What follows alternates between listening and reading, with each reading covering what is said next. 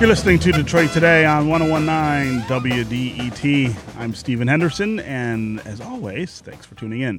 Opioid addiction and related deaths disproportionately affect both poor, rural, white communities and middle-class suburban white communities. Also, many addicts are introduced to opioids through prescription drugs, which seem to be a little more socially acceptable than, say, crack cocaine. Despite the similarities between the spread of opioid addiction and that of crack in the 1980s and early 90s, public opinion and public policy in response to the two have been really and profoundly different. Today's mostly white opioid addicts are considered part of a public health crisis, and maybe that's right.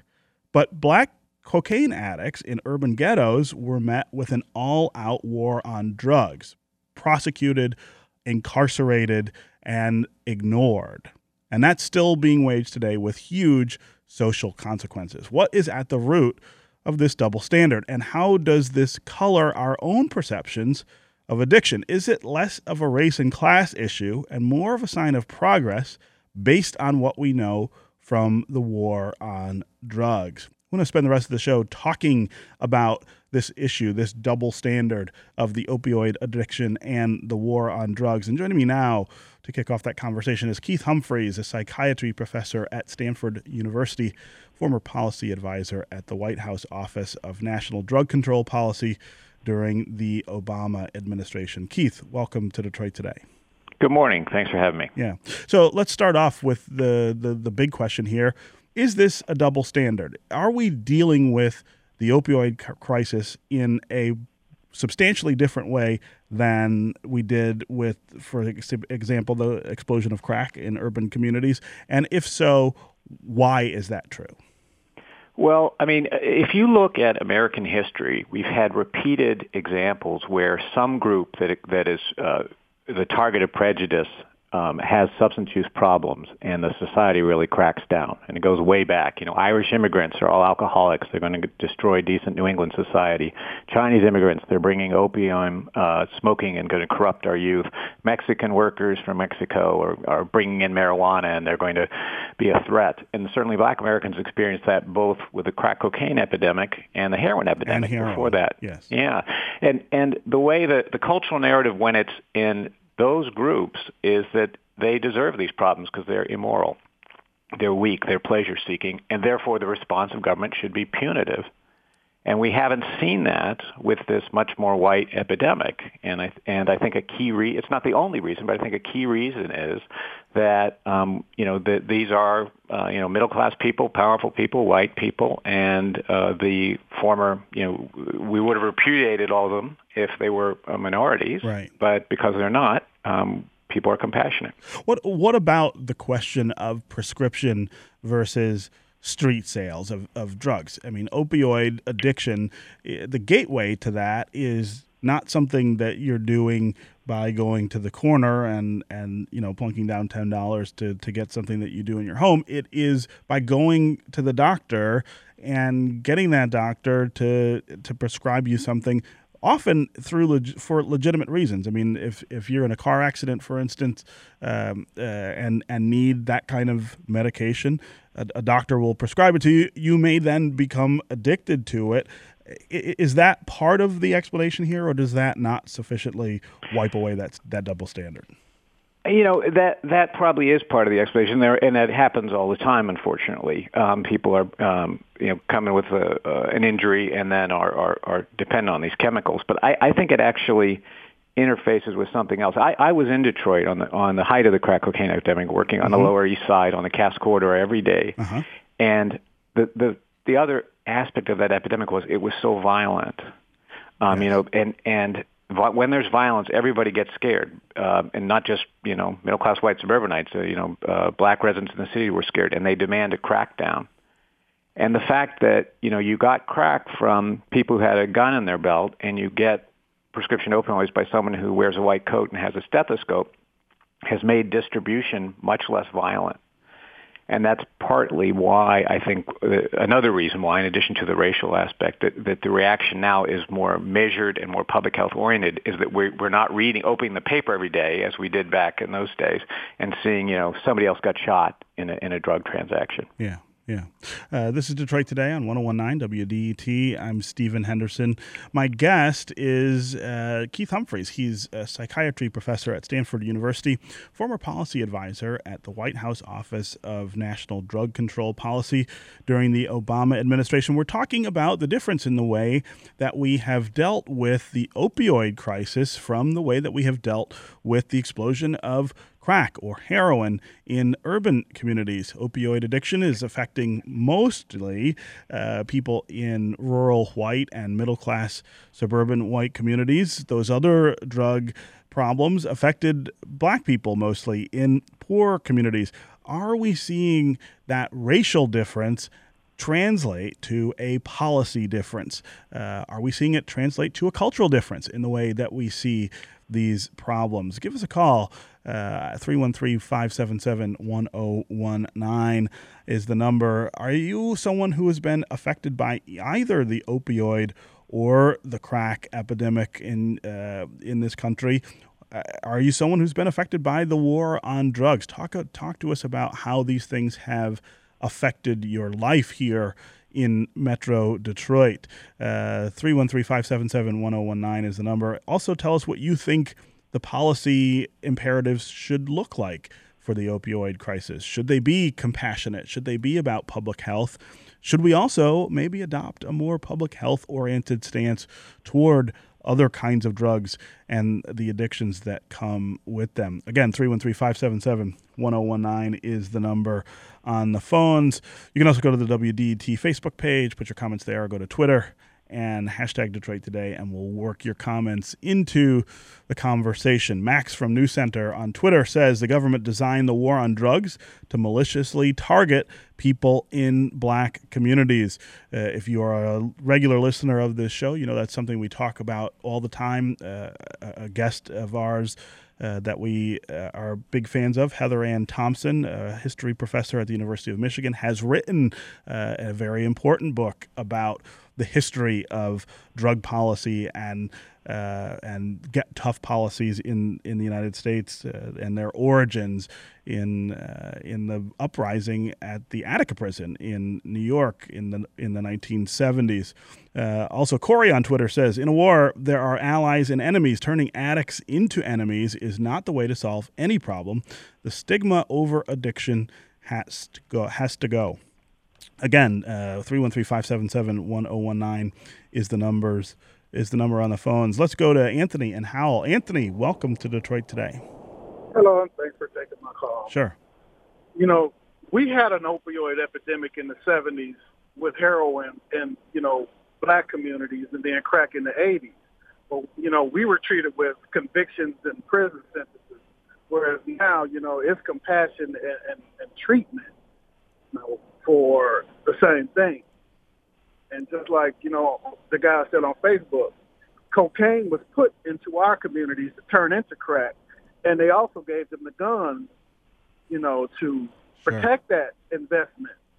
Right, Anthony. Those are wonderful points. I'm glad you called and made them. Keith Humphreys, talk about the response to the explosion of crack and heroin, both before and after it, and the inability, I suppose, or maybe unwillingness of the government to own up to its own responsibilities in those cases. I mean, as Anthony was saying, there's a real connection between international U.S. policy and the inflow of drugs into the United States and into those communities. There's also a real connection between U.S. policy on guns and the violence that we see in those communities. If the approach was to get tough, why didn't we get tough on those things?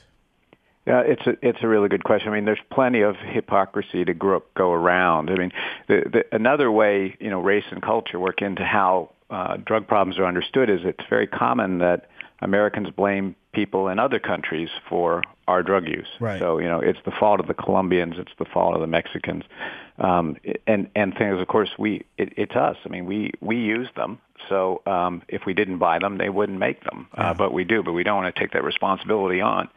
And on the gun issue, I agree absolutely that. And I think this now about violence in Mexico. The most helpful thing we could do is close the thousands of gun outlets that are just across the border in our country. But we let them go down there, and as a result, there's a great deal of violence and no responsibility taken by the government for, this is why this is so violent. It's very easy to get guns. And people, when people are under the influence of substances, they are, more impulsive. They are, particularly stimulants like cocaine, they are more prone to be aggressive. And, filling their communities with guns is going to be a recipe for disaster. Yeah. Let's go back to the phones here. Jim in Trenton, welcome to Detroit Today. Hey, how you doing? Yes. Great. Go ahead, Jim. Yes, I was going to talk about the difference between. I think I can see why people look at opioid addiction when it's pill form differently than like something like crack or heroin. I actually dated someone that did crack and heroin, and the way like I've taken Vicodin pills and I've been injured before. The difference in how it makes you act, like if you do heroin, you sleep all day. You don't do anything with your life. It's a horrible result. Same with crack. It makes you hallucinate. It just turns you into almost like a zombie. Wow. So I think I can see why people look differently at it's just because the result, the effect it has on human beings is different. Opioid pills versus hard drugs. Yeah, Jim, thank you very much for calling and sharing that pretty personal story, but you're also making a really important point there, and I want to give Keith Humphreys a chance to answer that. Is part of it the difference in effects of these drugs on people's behavior? Does that also driving the difference in the way we react to it? That's definitely in the soup. And when we say race and culture and prejudice shape how we handle this problem, we need to hold that in our heads and sometimes admit that's not the only thing that shapes it. And part of this is based on a reality, exactly as the caller said. And I think, again, it goes back to violence. When people are on drugs, the stimulant-type drugs, methamphetamine, amphetamine, cocaine, they are more prone to be violent. Alcohol, too, by the way. Sure. And violence is scary. And it's understandable people are afraid of violence, and we all want to be safe. And when we see violence, we're more prone to pick up the phone and call the police.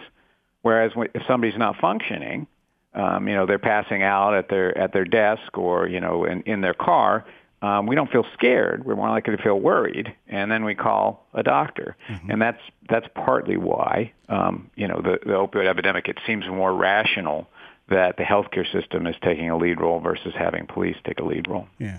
Kanata Williams, who is a pretty frequent guest on this show, but also professor of African-American history at Wayne State University, says to us on Twitter, is another racial difference that blacks are prescribed pain meds differently, less often, and in lower doses than whites. Is that one of the things that's driving this? Is that one of the things that's driving this difference as well? Yeah. That's a very important observation. So there are beliefs among physicians that either that African-American patients are more likely to sell the pills, which is not true, or that there's also sort of folk belief that black people are more resilient to pain, which is not true.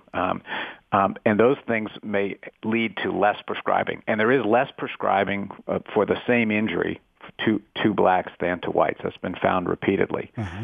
And this is maybe a rare case, maybe about the only case I can think of, where prejudice might have actually worked in favor of its target. Because, certainly some black people were denied pain relief they needed, but probably also they were less likely to get the overprescription that occurred with a lot of white patients and led them to become addicted. Yeah.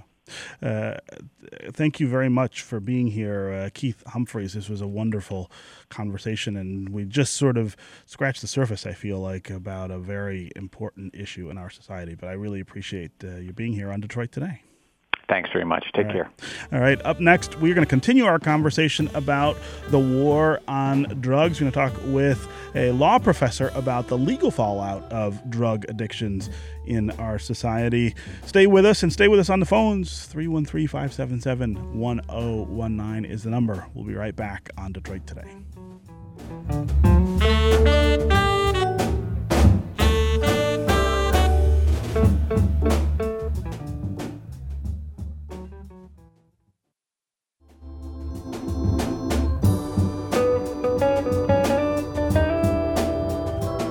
You're listening to Detroit Today on 1019 WDET. I'm Stephen Henderson, and as always, thanks for tuning in. We are talking about the double standard between the way we see the opioid crisis in America and the way we have dealt with the war on drugs like heroin and crack cocaine for many decades. And joining us now to talk about the legal context of that double standard, the legal fallout of drug addictions, is Echo Yanka, who is a law professor at the Cardozo School of Law in New York.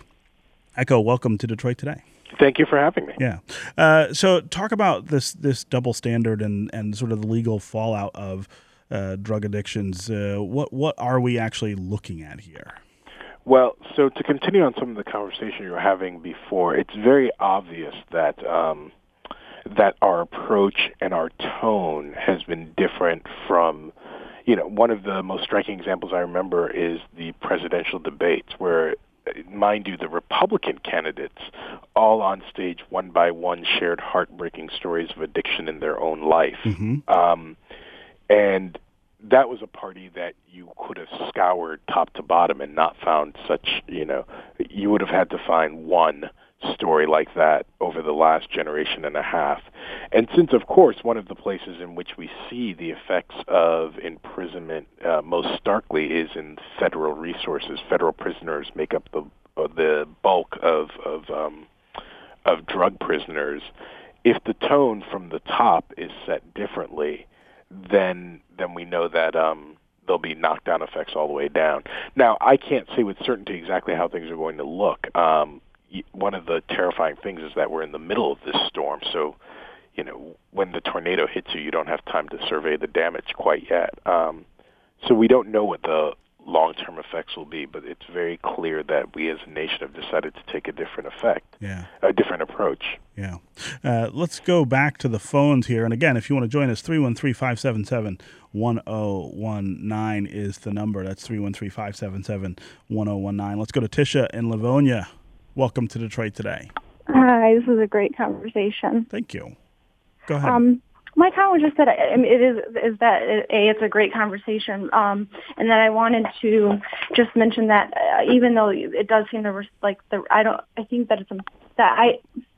sorry, I'm nervous. That's okay. I just wanted to say that I noticed that although there seems to be a somewhat different response to the opioid epidemic, mm-hmm. the response towards Mexicans mm-hmm. bringing in the drugs is still aggressive, very aggressive, so much aggressive. I think it helped, really helped Trump become president. Sure. And that's huge. Yeah. Because what you're pointing out here is a prosecutorial difference on the side of distributors, right? Drug dealers from Mexico are dealt with one way. Doctors who overprescribe opioids are sort of dealt with in a different context. Are doctors, mostly white, or are they, they're not mostly black, they're not mostly from Mexico? Well, there are shockingly few black doctors, but I just thank you, Tisha, for the call and the point. That's a really important distinction. Go ahead. It's a great point. I just want to follow up on that. One of the things, look, and this isn't data, this is a story, so I want to be careful, but one of the things I've had a chance to do is speak to people who've really lived through this. And I remember speaking to a federal judge in Miami who was saying how generations ago he was getting lots of money and lots of support for alternative treatment and alternative punishment for heroin. This was before the crack cocaine epidemic, the heroin epidemic of the 70s, until people in Miami were told or decided that heroin was mostly a Mexican problem. Mm-hmm. And then suddenly he said he couldn't find a politician who would help him. He couldn't the rhetoric changed overnight. And he said it was just very clear why the rhetoric changed. So Tisha's exactly right, and that's why I say we don't know exactly how this is going to, we don't yet know the effects. But look, what's clear is that our intuitions and our empathy in the drug wars is too often tied up with who we imagine the addicted are, right, and what race we imagine them to be. And, time will tell if this kind of rhetoric is combined with more humane and more thoughtful drug policy, or if, as Tisha implies, we just tie our drug policy ever finer to punishing those we always want to punish anyway. Anyway, sure. I want to talk about the scheduling of drugs, which I think plays some role here as well. Are drugs scheduled properly from a public health standpoint in this country, or does this also reflect this bias against the people we imagine use certain kinds of drugs and what we want to do to them? So look, our drug scheduling is crazy, and I don't say that because I'm a super smart doctor, right? I say that because I do what I think most of us should do. I listen to super smart doctors. Right. You just have the decency to listen to those who know better. So, as most people know, marijuana is scheduled the highest level of danger in our drug policy, and there's no debate why this is. By the way, this is not a subtle. I'm not peddling interesting conspiracy theories. If you just look it up, there's a very clear record from our federal government, in particular the FBI at a certain point, that said, we know marijuana is not dangerous, but it is a way of policing Hispanic farm workers. Mm-hmm. And then later on, it is a way of policing black communities, right? Look, I went to school in Ann Arbor. I am, like many people who hit middle age, I am now becoming, I've gone from being a fanatical Wolverine to being something pathological, right? Right. I love it. I might be able to relate to that. I don't know. So, Ann Arbor is in a Helicon glow for me. But let's be honest, right? If what we really cared about was policing marijuana, SWAT teams would invade Ann Arbor, right? SWAT teams would invade Madison. SWAT teams would invade Austin, Texas, and UCLA. What we care about is using the way in which drugs are scheduled in order to control certain communities. Yeah, that's really an interesting point. Let's go to Jake in Detroit. Jake, welcome to Detroit Today. Good morning. I really appreciate the opportunity to participate. And the reason that I called is because listening to the conversation, I have 2 points that just bitterly disappoint me when we get onto the subject of opiate abuse and enforcement. Which is number one, I'm a white 50-something professional, highly educated person, suffered severe back injury early on in my life, and opiates, I used opiates that were prescribed by a pain clinic that pretty much everybody going into that pain clinic was there because they were looking for pain control, not to become some high on or something. So, we get lost in the shuffle because we have people who obviously begin to abuse these drugs. Number one, because every time some new legislation or some new politician, makes it a priority, all of a sudden there's this blanket response to either crack down on everybody or, whatever. That is the first thing that I wanted to bring up. Yeah. And the second issue is Jake, I want to get to one more call before I get, but I think that's a really great point. I think we have somebody who has sort of a related point. Barika in Detroit. Go ahead. Hi. Thank you for having this conversation. I am a doctor, and I wanted to comment also on what Jake is saying. That's a big point, is that people do get lost in the shuffle. As a physician, we are trying to help our patients manage their pain, treat addiction, and also we are put under pressure from multiple factors. For example, patient satisfaction is important. So if you don't give your patient what you want, then your CEO is breathing down your breath, breathing down your neck because you're not prescribing them the opiates, but they're going to give you a poor satisfaction score if you don't do what they want.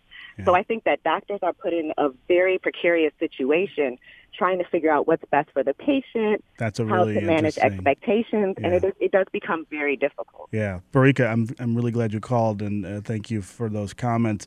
Echo, Yanka, we have about a minute left. I want to give you a chance to respond to that. The doctor context here is sort of tricky, but part of that is because of this scheduling that we were talking about before. Yeah, I'll close with 2 points. One is I think the doctor makes a great point, and there's a cruel irony that one of the things, on top of many things that are wrong with our healthcare system, but one of the things, as your last guest mentioned, that has led to so much opioid abuse is that doctors were so quick to prescribe opioids, well-meaning doctors, I should rush to say, to white patients versus black patients, and took white pain more seriously.